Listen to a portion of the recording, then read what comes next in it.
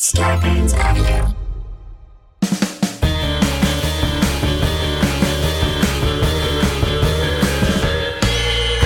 What's that at the foot of my bed? It's spooky and kooky, I'm pretty sure it's dead. It's coming this way. Wait a minute, hey, I'm ghosted! By Roz Dressfellers. Please. Hey, boo. It's me, Roz. Who'd you think it was? I am back talking to John E. L. Tenney for the second half of our recent conversation. And this episode today, we get some stories. We get a story that is unlike any that we have had even remotely close to yet. And I'm thrilled to you'll know what I'm talking about. We'll get into that later. One thing that we didn't get to was EVPs. And so I thought I would play them for you in this intro today. I've been having a lot of fun with EVPs. I made a video on my Patreon, patreon.com/RozDressfellers.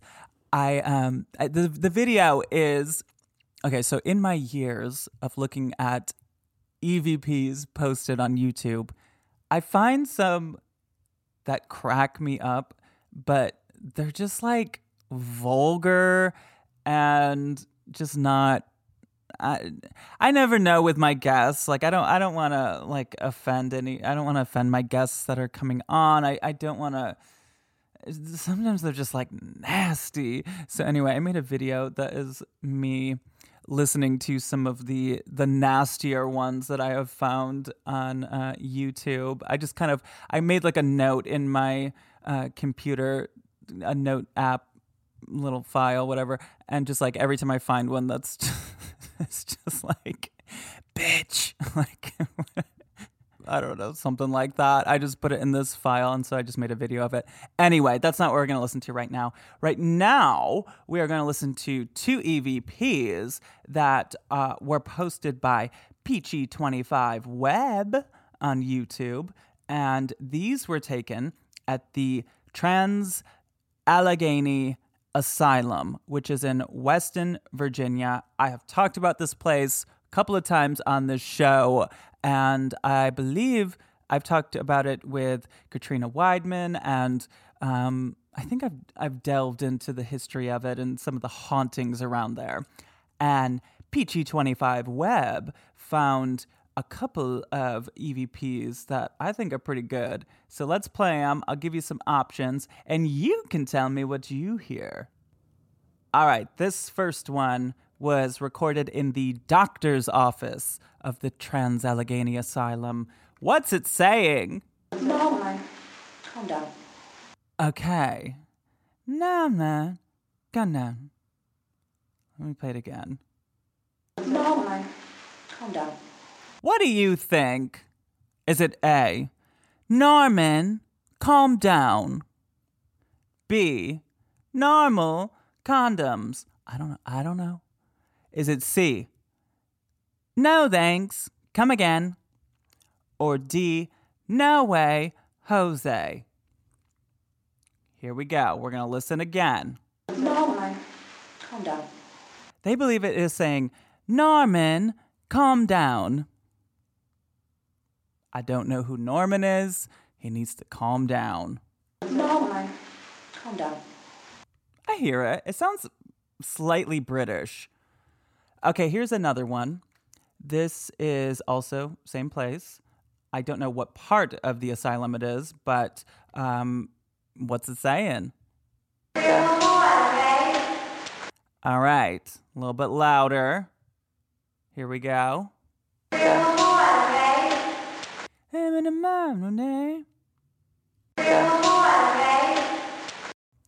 Is it A, forget my mom, okay? B, I can't afford to pay? C, get one more, Renee? Or D, I'm feeling real bored today? They believe it says C, get one more, Renee? Again, I don't know who Renee is. I don't know who Norman. Norman needs to calm down. Renee needs to get one more. Get one more, Renee. Well, we're going to get one more, Tenney. We're going to get one more from John E.L. Tenney. Another thing that I wanted to look into before we get into that, we kind of start the second half of the conversation talking about urban legend type hauntings that it seems every town has. We talk a little bit about like the woman in white that every town has, the vanishing hitchhiker ghost. And I mean, of course, not every town, but there's a lot of them. There's a lot of ladies in the afterlife hopping in cars and disappearing. Not always ladies, but a lot of them. Ladies in white. I've talked before about every theater seems to have some kind of lady grande dame that she wears the white and she's an actress that died on stage or whatever. So I was curious about some examples of this. And there is a famous story that got some press not that long ago. Last fall, I found a lot of articles about this. And her name's Lydia. And Lydia is based in North Carolina. There's an area called Lydia's Bridge, which is in Jamestown. Now, it seems to be one of these places that people go to. I'm sure teenagers go to, and they look for the ghost of Lydia. And I guess a lot of people don't know that the real bridge has been shut down, and it gets confused for this other bridge that's on the main street of the town. And this one is like off the beaten path, and you can't drive over it. But the story of it is that she's a hitchhiking woman wearing a white gown, and it is said that she died on the bridge, and she's seen beneath the bridge. And years ago, there was a man that was driving in his car down the road, and it's foggy out. And then through the fog, he sees this gorgeous woman in white. I mean, it didn't say gorgeous, but she sounds gorgeous. This gorgeous woman in white with pale skin, and she's got a long, thin arm that she's waving. Oh, I need a ride. So she gets in the car, and the two of them are sort of talking. He's driving her home, and once he gets to the house that she tells him to go to, he goes to open the door, which is very gentlemanly. Goes to open the door. She's already out of the car. He's like, wait, where'd she go? He's like, oh, maybe she must have just ran up into that house without me looking, all quiet. Which I would feel like I was the creep at that point. If I was that guy, I'd be like, okay, like I was giving you a ride. Like I'm not gonna try nothing. But she bolted out of there in his mind. So he goes up to the house to knock on the door and make sure she gets inside safely, I guess. And this woman answers the door, and he's like, oh, I just wanted to make sure Lydia got inside. And it's like this old lady, and she's like, Lydia has been dead for years. Ooh. So there actually seems to be, and that's the thing with a lot of these stories, is that in the conversation that John and I have today is sort of about egregores and could these stories that become legends, can they create actual ghosts, or are they rooted in something? You know, a lot of times these stories are passed down for generations and they turn into another thing. You know, okay, a great example, La Llorona. Okay, La Llorona, there are so many different versions of that story. She, to my knowledge, and I've looked into this slightly, but to my knowledge, there's not like, and I might be wrong. Sorry. If I am wrong, please be nice about correcting me on this. Of course, never take facts from someone named Roz Jez Velez. But to my knowledge, there's not like historical evidence of a woman that killed her children and then killed herself. And that's what La Llorona is like based on. To my knowledge, maybe there is.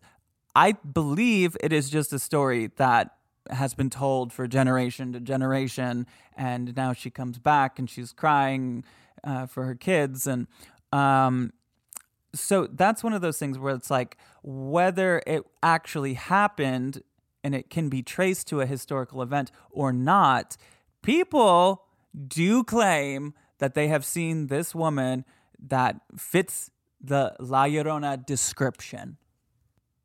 There are people that if there was a lineup, a police lineup of all of these women in white ghosts, there are people that would go, that was her. That's La Llorona. I saw her. She was by the river. She was crying. That was her. So I don't know. Anyway, so this woman, Lydia, apparently there actually was a woman in 1920 that died, and her name was Annie L. Jackson.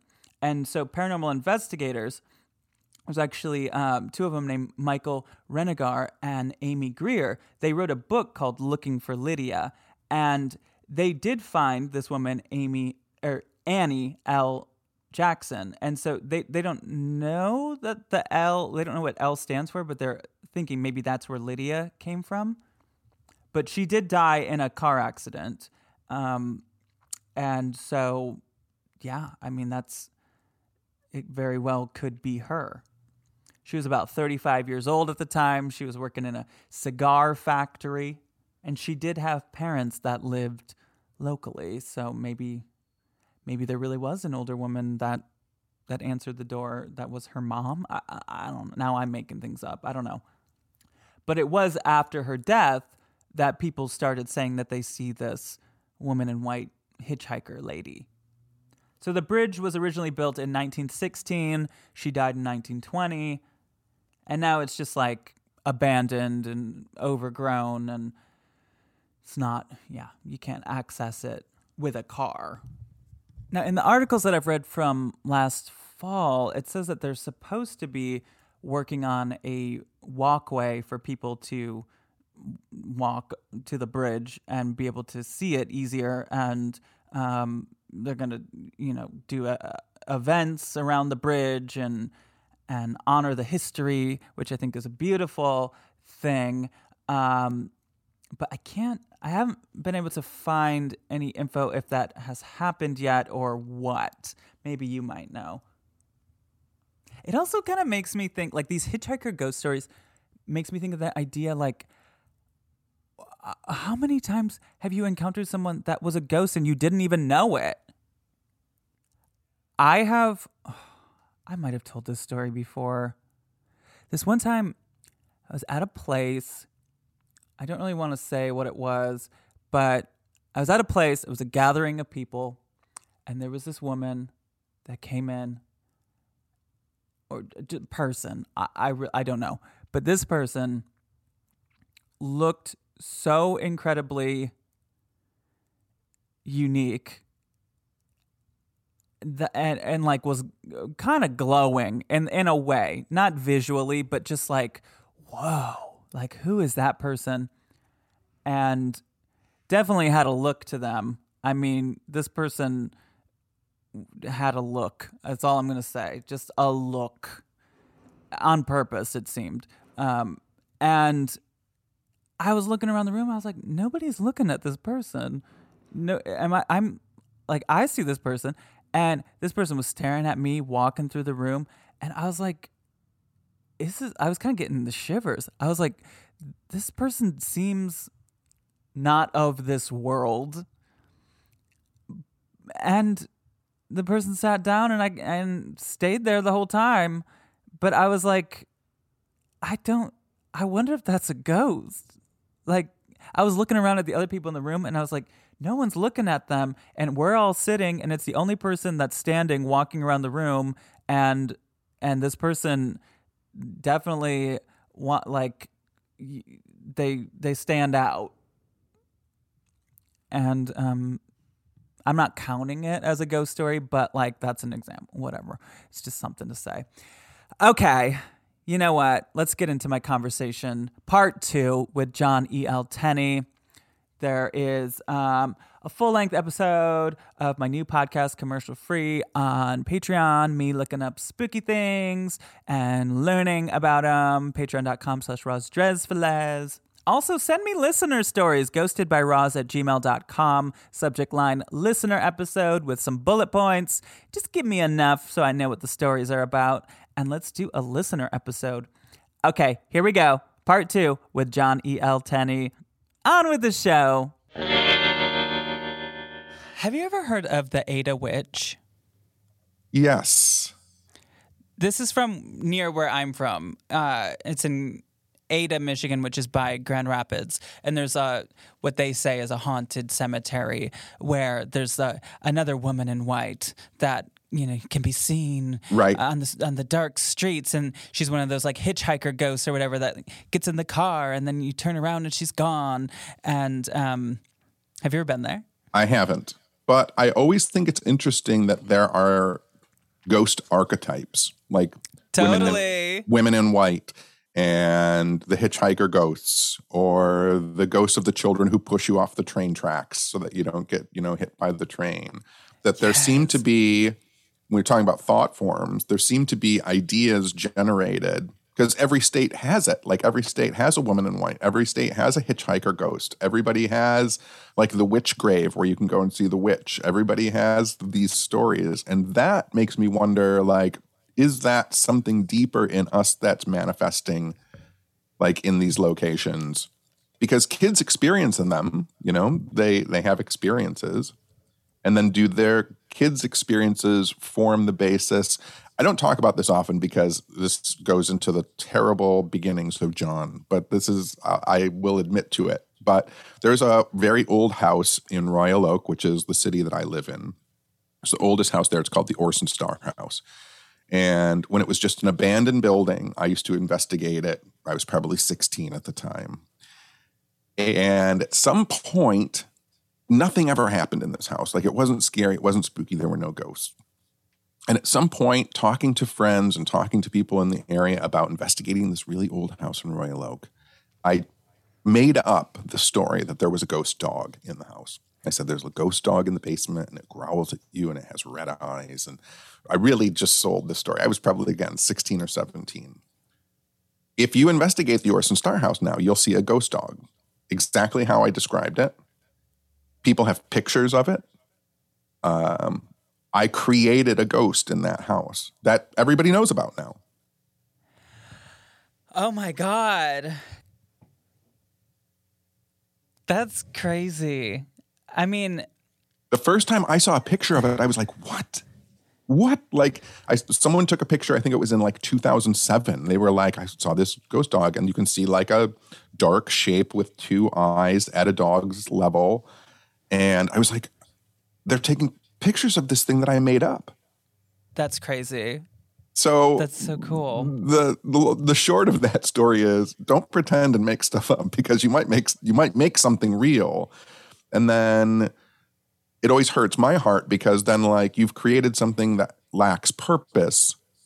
And that kind of breaks my heart. Like, now this thing is going to persist or be somewhere, and it doesn't know what it is, and it doesn't know who it is or what it's supposed to do. Like, that kind of makes me really sad. Yeah. Yeah, because I mean, when we go back to this idea of all of these types, these ghost types in everybody's hometown, a lot of times when you look into it more, there's no proof of it ever really happening. There's no record that person existed, that there was that train accident there. It just never happened, but yet it still exists. When I bought my house, the house I live in right now, about 11 years ago, everybody in the neighborhood, when I was looking at this house, was like, old man Ferns died in that house, and his ghost is in that house. And I was like, cool. Like, for me, I was like, great, that's awesome. And all of the kids in the neighborhood, they remembered when they took his body out of the house. No one knew how long it had sat in the house. And I mean, I'm an investigator. This is what I do, is I find out the facts about stuff. So after I bought the house, I was like, let's find out what happened here. And the thing was, is he had gotten sick one day and then went to a hospice unit up like 60 miles away from here, and like 4 months later died. He never died in this house. There was no body wheeled out of this house. Like, it was all urban legend, neighborhood gossip. And everybody in the neighborhood was convinced the house was haunted. Now there's a ghost hunter living in that house. It's kind of similar to like the Mandela effect, you know, that whole theory of, oh, people remember this happening, and like everybody on the internet thinks that it was like, what's an example? Like the Berenstain Bears. Yeah, but like, isn't it really called something else? But everyone just kept saying it that way, and now we think that that's what it was, and so people go crazy. Yeah, it's like kind of that, huh?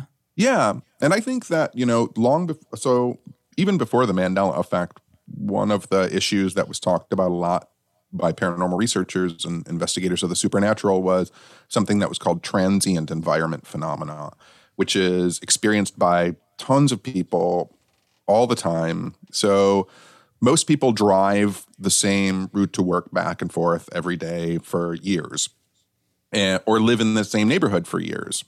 But this thing happens with TEP, with transient environment phenomena, where one day you just notice a building that you've never seen in your entire life.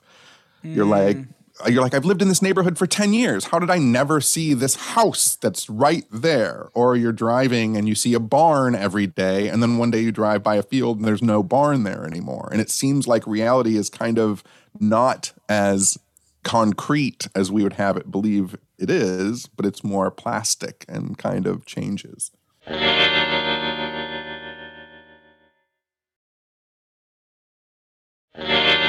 Wait, okay. Now I'm thinking of the story with the diner. Can you tell that one? It's a John Tenney hits. I know your greatest hits, and I love them. I went to a paranormal convention in the mid 2000s, and while I was there, I got in a car accident. So after the convention was over, I had to stay in Decatur. It was Decatur, Illinois. So I'm one person in a 200-room hotel. Like, it was The Shining. It was crazy. The pool was closed down for winter. There was 3 feet of snow. I was like Sunday night, and I realized I had to stay until Thursday when my car was fixed. But on, I think it was Monday, I asked the desk clerk, where can I eat? And so he said, oh, you know, if you go out the back of the hotel, there's a little cemetery. You have to walk through that. And then there's a road and a golf course, and you turn here and turn here and turn here. So I waited probably a little later than I should have. And I started walking there that night, and huge snowstorm, but found the diner, went in, ate, went back to the hotel. The next day I stayed in the hotel. The day after that, the third night, I went back through the cemetery, through the snowstorm, found the diner, ate again, went back to the hotel the next day, picked my truck up. And then I was like, well, I should eat at that diner one more time. So I get in my car and I start driving around. And I can't find the diner. And I'm like, well, I've been walking to it, so I'm not used to the roads in this area. I go back to the hotel. I ask where it's at. He tells me the directions to drive. I drive in his directions, and I find a diner, but it's not the one I've been eating at. It's the one that he has been giving me directions to. So I start following as much as I can on the road where I've been walking these past few days, and there's no diner there. It's a like state park. There's no driveway. There's no diner. There's never been a diner there. I ate twice at a restaurant that doesn't exist. But did you eat ghost food? The first night I was there, I had hash browns, scrambled eggs, and coffee. The next time I was there, I had pancakes, hash browns, and an omelet. So what is your leading theory of what that is? Is it an alternate dimension? Is it I think so. It's probably an alternate reality that I somehow stumbled into at some point. I like to think that somewhere there's an alternate reality where the diner does exist, but I don't. And the people at the diner still talk about that time that weird guy came in. Yeah. I always love the stories of when like a living person is like the ghost to the ghosts. Mm-hmm. Those trip me out. That's why I think if people who did paranormal research really loved collecting data as much as they say they do and really wanted answers, like we would collect data and compile data a lot better than we do. Like people are at Waverly Hills every single day. We should have huge maps as to like what time of day, what lunar cycle is most active. We should have all that data already, but people don't collect that data.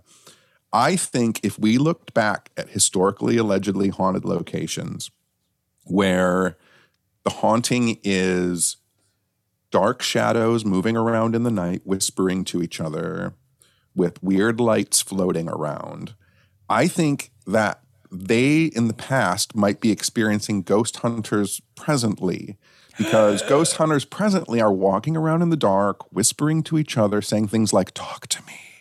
And they have little blinking lights and they're floating through the air in the darkness. I think that we, in some instances, might be investigating ourselves. Whoa. Yeah, if you're all of a sudden you just hear like, show your fucking face, demon. And then you're like, wait, what? Yeah, and they'd be like, there's something really violent in here. And it's really just like some ghost bros like kicking the walls and... Yeah, and I'm just like going like this to them. They're like, oh, I think something just hit me. And I'm like, what is that?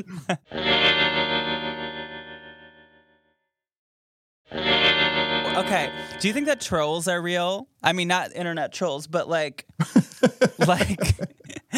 duendes, like goblins, like I guess those are two different things, but like... No, I think they're all kind of probably the same thing. Like little supernatural creatures, for sure. Yeah. Yeah, I think they are for sure. And fairies? Yeah. I don't talk about it that much anymore, but there was a gentleman who asked me, I think this was almost 6 years ago now. There was a gentleman who asked me after one of my lectures if I wanted to see an elf. And so I said yes, and put together a time to go and see an elf. And so it was at that point, like I said, 6 years ago, January, I went out to his location. He gave me a list of things I had to do to prepare myself to see the elf. So, you know, some of them were easy because I'm vegan. So it was like, don't eat meat. That was already something that was easy for me to do. But then like, I could only smoke natural tobacco if I was going to smoke. I could only like drink, I think, whiskey 3 times a day. I had to spin around in a circle for 3 days before I saw the elf.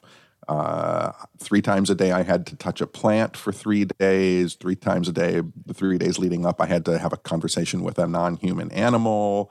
Just like all this stuff I had to do for 3 days before I met the elf. So then I went out to his property late at night, fully expecting someone to like in a Keebler elf costume to jump up and stab me in the chest. Like I'm like, this is how I go out, right? Mm-hmm. Like, paranormal researcher killed by man in elf costume.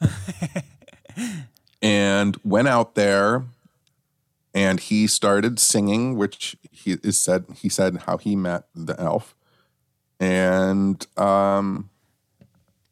Roz, I think I saw a fucking elf.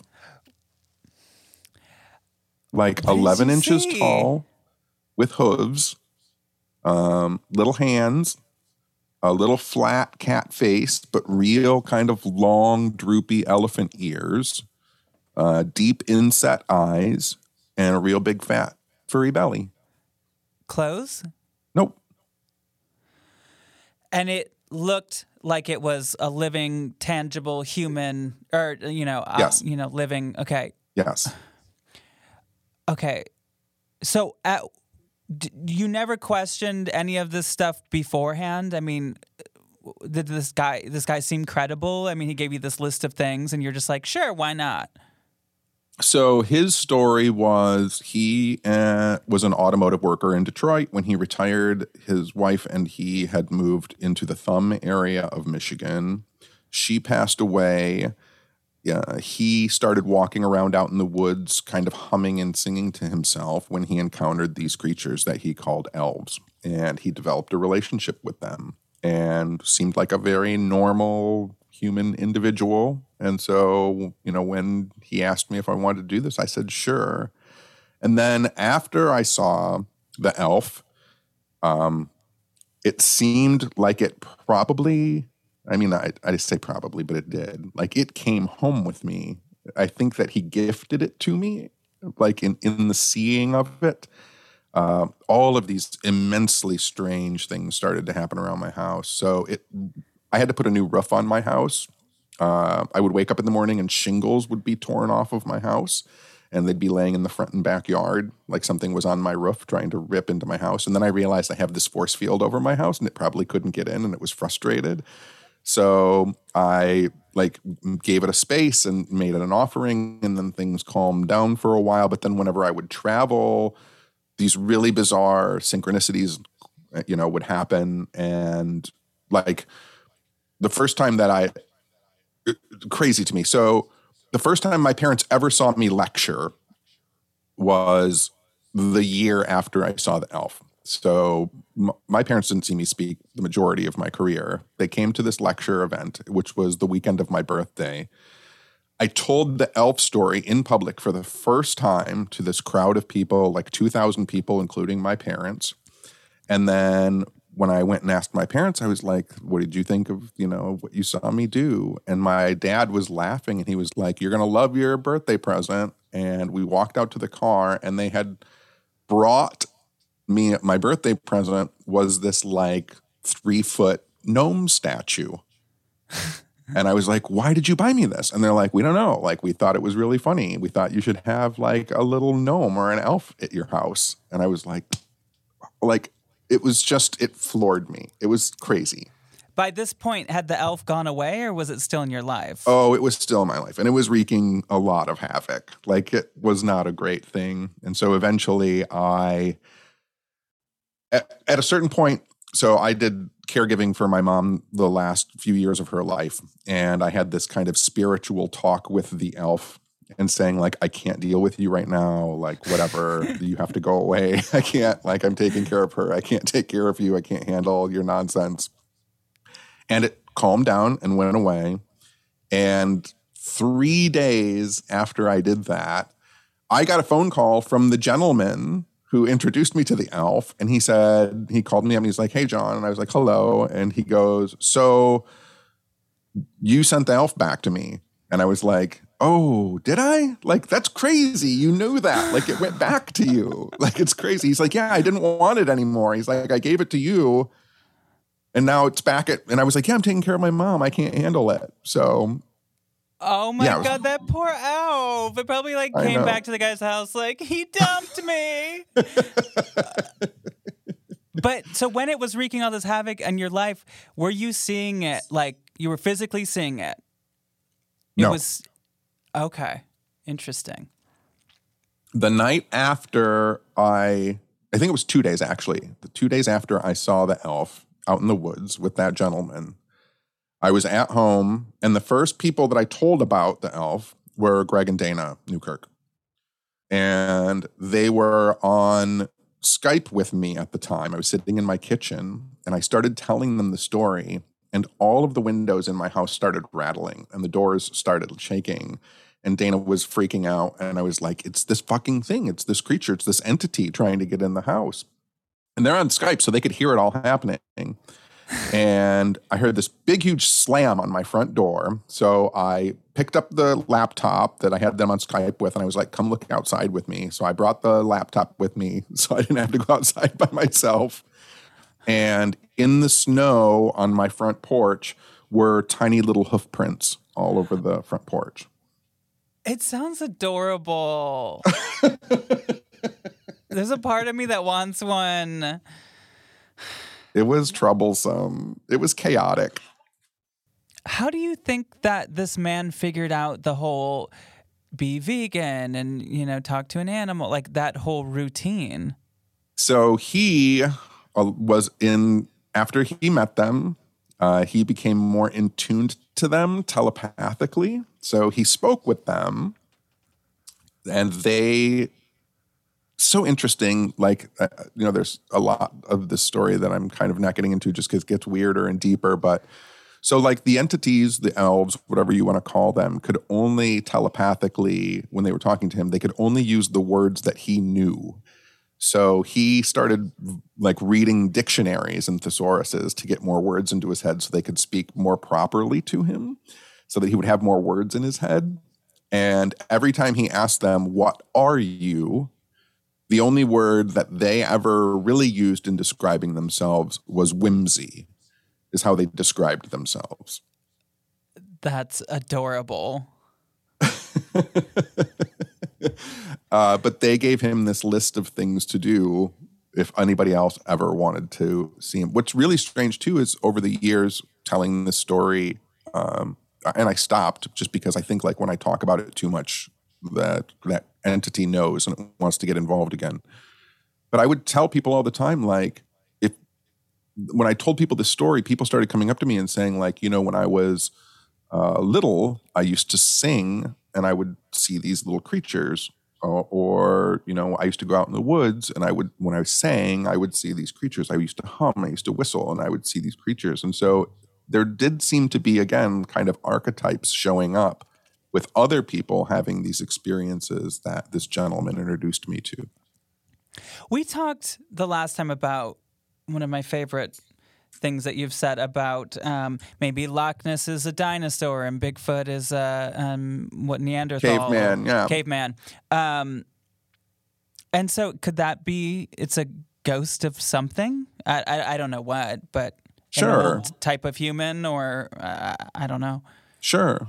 I also think too, for as much as it could be, the ghost of something that doesn't exist anymore.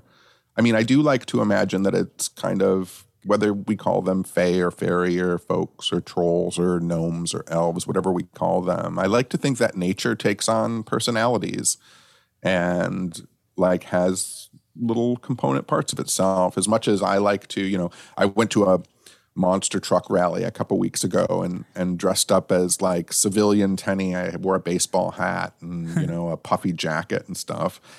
But that was just an aspect of me coming out. And so I feel like these creatures might just be aspects of nature coming out. Yeah, drag. Nature's drag. Yeah. Mother Nature is a drag queen. Did you see that article recently about a mermaid? No. They think that they found a 300-year-old mermaid. And this was not just like in World News, or what was that?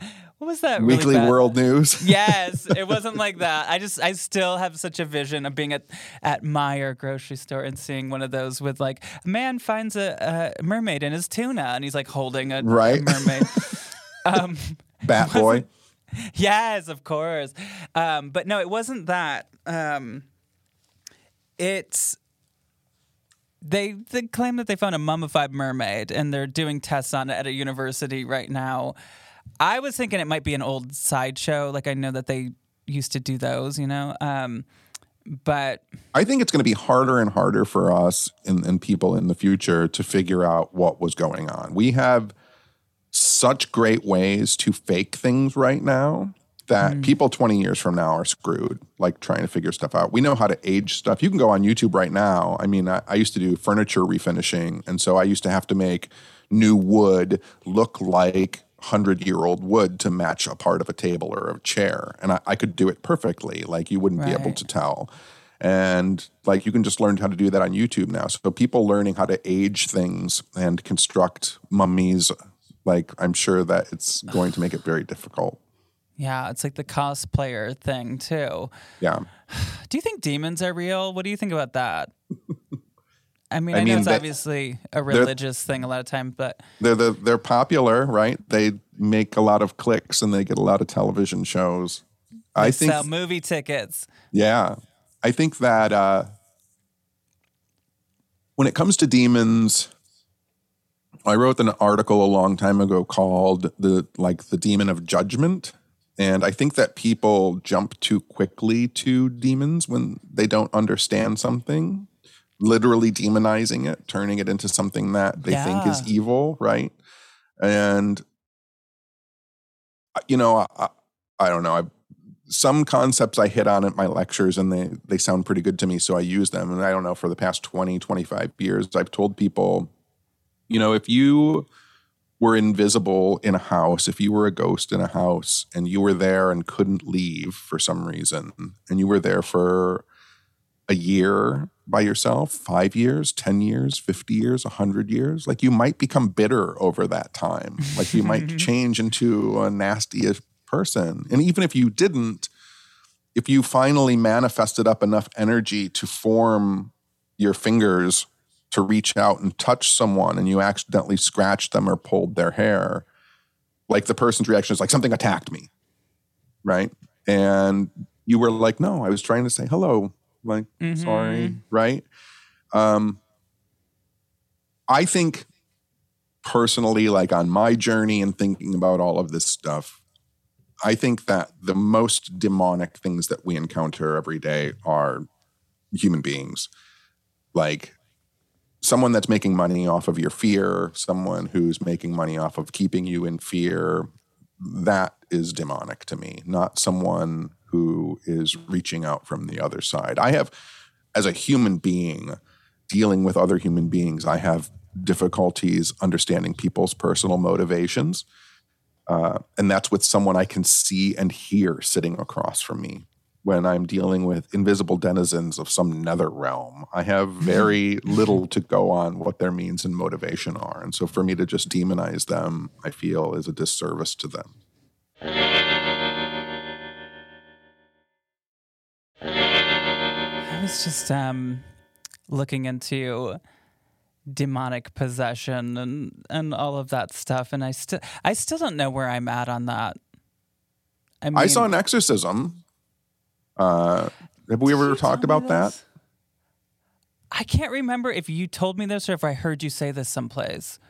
In 99, I got the Archdiocese of Detroit let me sit in on a Vatican-sponsored exorcism. Oh, my God. And did that inform your opinion of the existence of demons, or how did that contribute to that? It showed me that I don't understand what's going on. It's just another reinforcing segment of like, no one has a clue of what's going on, because the things that I was told through that religious belief system was, I can sit here for days and say like, I wish a demon would come into me. Like a demon's not going to come into me. I don't have any want or need of it. I'm not putting it into action. I'm not working to become possessed. You can't just say I want a demon in me and a demon jumps inside you. Like they told me that's not how it works.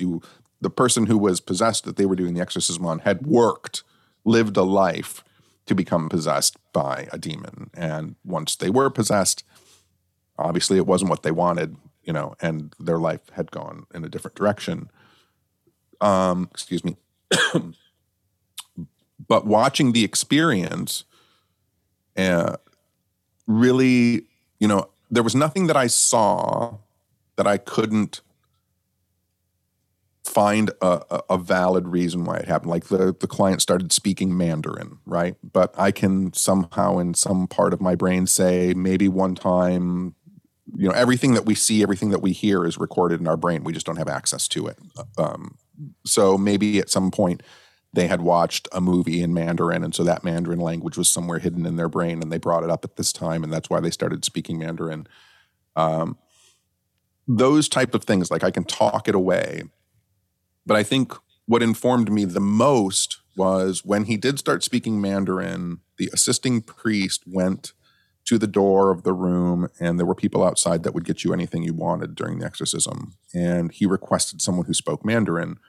So they brought in a Buddhist monk into the room who spoke Mandarin. I don't know where they got him from. This was in rural northern Michigan. You'd be hard-pressed to find a Buddhist monk in rural northern Michigan, but they found him. It's the Vatican, so I assume they can do anything they want. But the Buddhist monk assisted with the Catholic exorcism until the end of the exorcism. And then in this breakdown session at the end, where we were all kind of sitting around, not the client was in this kind of recovery, but I'm sitting there with the two priests and the Buddhist monk and a couple of church officials and myself. And I asked, don't you think it's weird that you had a Buddhist monk helping with a Catholic exorcism? And they all kind of did weird smiles and snickers. And the main priest who was in charge of the exorcism looked at me and very casually said, if you don't think the major religions of the world understand that there's only one force in the universe, then you're wrong.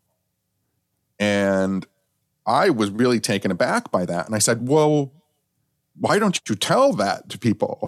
And they were like, no one would believe us. Like, there's too much money, there's too much power, and there's too much separation built in, generational separation built in. No one would believe us if we started saying that. That informed me more than are there demons. It informed me into how human beings are so separate and in their own bubbles, and how and why we can't get along. It's like one big high school and there's all the different cliques or something, you know? Yeah. Did you see other activity during this exorcism that, I mean, so you did kind of say this, but so I saw the client, you know, their body went in. I'm not a physiologist. I don't know that much about the human body, but did things that I thought would probably be harmful to the human body, the way that the arms and legs bent and moved, and seeing, you know, rashes appear and disappear, you know, not over the course of hours, but in the course of minutes. Eye color changes, things like that. Things that, I mean, there are probably physiological triggers for that you could say happened because of this reason or that reason or stressors or whatever. But it was, when I saw it, it was just mind blowing. But after this was performed, did all that stuff stop? Yes. I mean, that's something. Yeah. And then the client, this is probably now, I don't know when Hurricane Katrina was. I can't remember what year that was. Was that like 2000? Early 2000s? 5 or 6 maybe? Something like that. Anyway, I had reached out to the Archdiocese to find out what had happened to the client. They told me I was never going to know, but I'm a researcher and I like to dig around, and I just made a phone call, and they actually informed me that the client had died, but the client had died helping people during Hurricane Katrina, was caught was carrying someone's stuff across this little like river, and they got grabbed by the undertow and pulled over. And I was like, oh. And then I said to the I was like, well, what do you think that means and whatever. And they were like, no, you don't understand. Like, that person died in service to other people. Like, that was such a radical change from what that person had been previous in their life. Like, that wasn't a demon. That was just, you know, the world taking effect. And this person was like calling on dark forces to get inside. Yes. Wow. For years. I know. I was just reading this book. Maybe you've heard of it. It's by the psychiatrist that, psychiatrist or psychologist? His name is like Dr. Richard Gallagher. And he's like very credible, like Yale, Harvard, teaches, like all these things. And he specializes in demonic possession. You know, he studies this stuff, and, you know, he can say what is mental illness and what is not. And he was talking in the book about that same thing, that he encounters pretty much people that are looking for it. Yes. That just seems to be, it's not just, you know, some teenage girl just one day, it just happens. It's typically somebody calling on darkness or what they believe to be demons or. Yeah. Even, you know, doing this as long as I've done this, I've run into so many people who have been like, oh, I think, you know, I was possessed by a demon because I played with a Ouija board, or I went on a ghost hunt, or like, and I always try and tell them, like, but your intention wasn't to be possessed by a demon. Like, it would be, you know, everything that I've read, everything that I've talked about, like, you know, first of all, there are different types of possession. You can have things like repression, which is where, you know, a demon is trying to keep you down. It's not actually in you or doing anything. And aggression where it's tearing stuff up in your house and, it's still not in you. Possession is, obviously it's possessed you as a person. But again, I think it's interesting that we've created all of these terms because like what one person might be like, oh, this is, aggression, demonic aggression, like it's throwing things around your house. Another person might be like, oh, that's a poltergeist, like it's just throwing things, or it's just a noisy ghost. Like the thing that changes in all the scenarios are the person's perceptions of the world. I live just outside of, 12 or 13 miles away from Dearborn, which has one of the like highest populations of Middle Eastern people outside of the Middle East. And for the past 30 years, when I go to that neighborhood to do any kind of investigation, I'm not dealing with ghosts, I'm dealing with jinn. But if that person in that house was somewhere else, it would be a ghost. Like we're just calling things terms based upon our own perceptions of reality. Right. That's when I just get to a point where I'm like, what if it's all true? It's just different for different people. Yeah. I think that it's very personal. I think these experiences are individualized to us. I think that's why they're so hard to collect information and data for. I don't think that they're always reproducible. I think that they're meant to aid us in our journeys, and so they're individualized to us. And yes, they might share some aspects, which is what we talk about, but at the end of the day, and I've said this at many lectures and on many podcasts, at the end of the day, if there's no such thing as ghosts, if there's no such thing as UFOs, psychic powers, Bigfoot monsters, elves, whatever you want to say, if it's all just a means and motivation for us to talk to each other about the things that we think about, then it's still vastly important. Yeah, that's a great closing statement. I feel like we should probably end because it's been a while that we've been talking here, and you've given us the goods. I hope that there's something in there you can use. Oh, it's so good. Thank you so much. Do you want to tell people, where to find you and what you got going on and all that stuff? Sure. All of my social media is John E.L. Tenney. That's Twitter, Instagram, TikTok, all that stuff. And then I do a podcast once a week with my friend Jessica called What's Up Weirdo. And it is literally just a telephone call that I tape between her and I. So sometimes we talk about ghosts. Sometimes we talk about Love is Blind 2. Sometimes we talk about Beverly Hills 90210. Sometimes we talk about UFOs. You never know what you're going to get.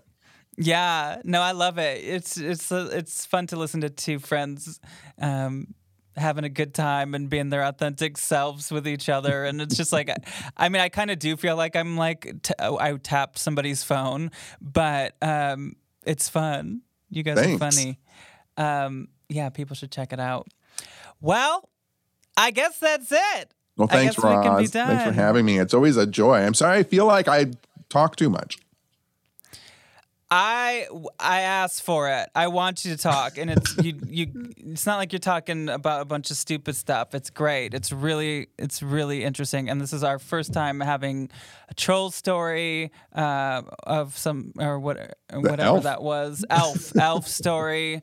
Elvis impersonator ghost. I mean, you gave us some good stuff here. Macy the haunted head. This is the first time I have seen a haunted wig head during one of these. So thank you so much. Thanks for having me.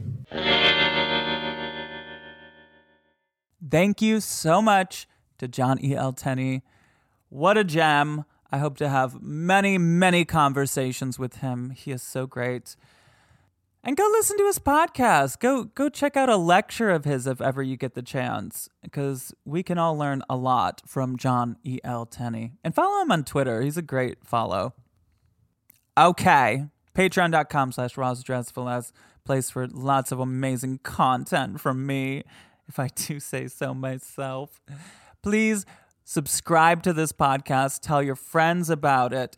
Rate it 5 stars. Leave a nice 5-star review everywhere you can. If you like me, but you don't want to see me do spooky things, that's my social media, Twitter and TikTok at It's Roz Hernandez, Instagram, Roz Hernandez. I will be talking to you guys next week. I love you all, both living and dead.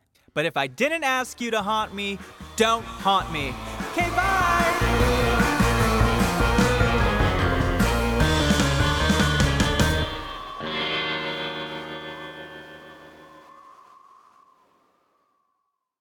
Starburns Audio, a podcast network.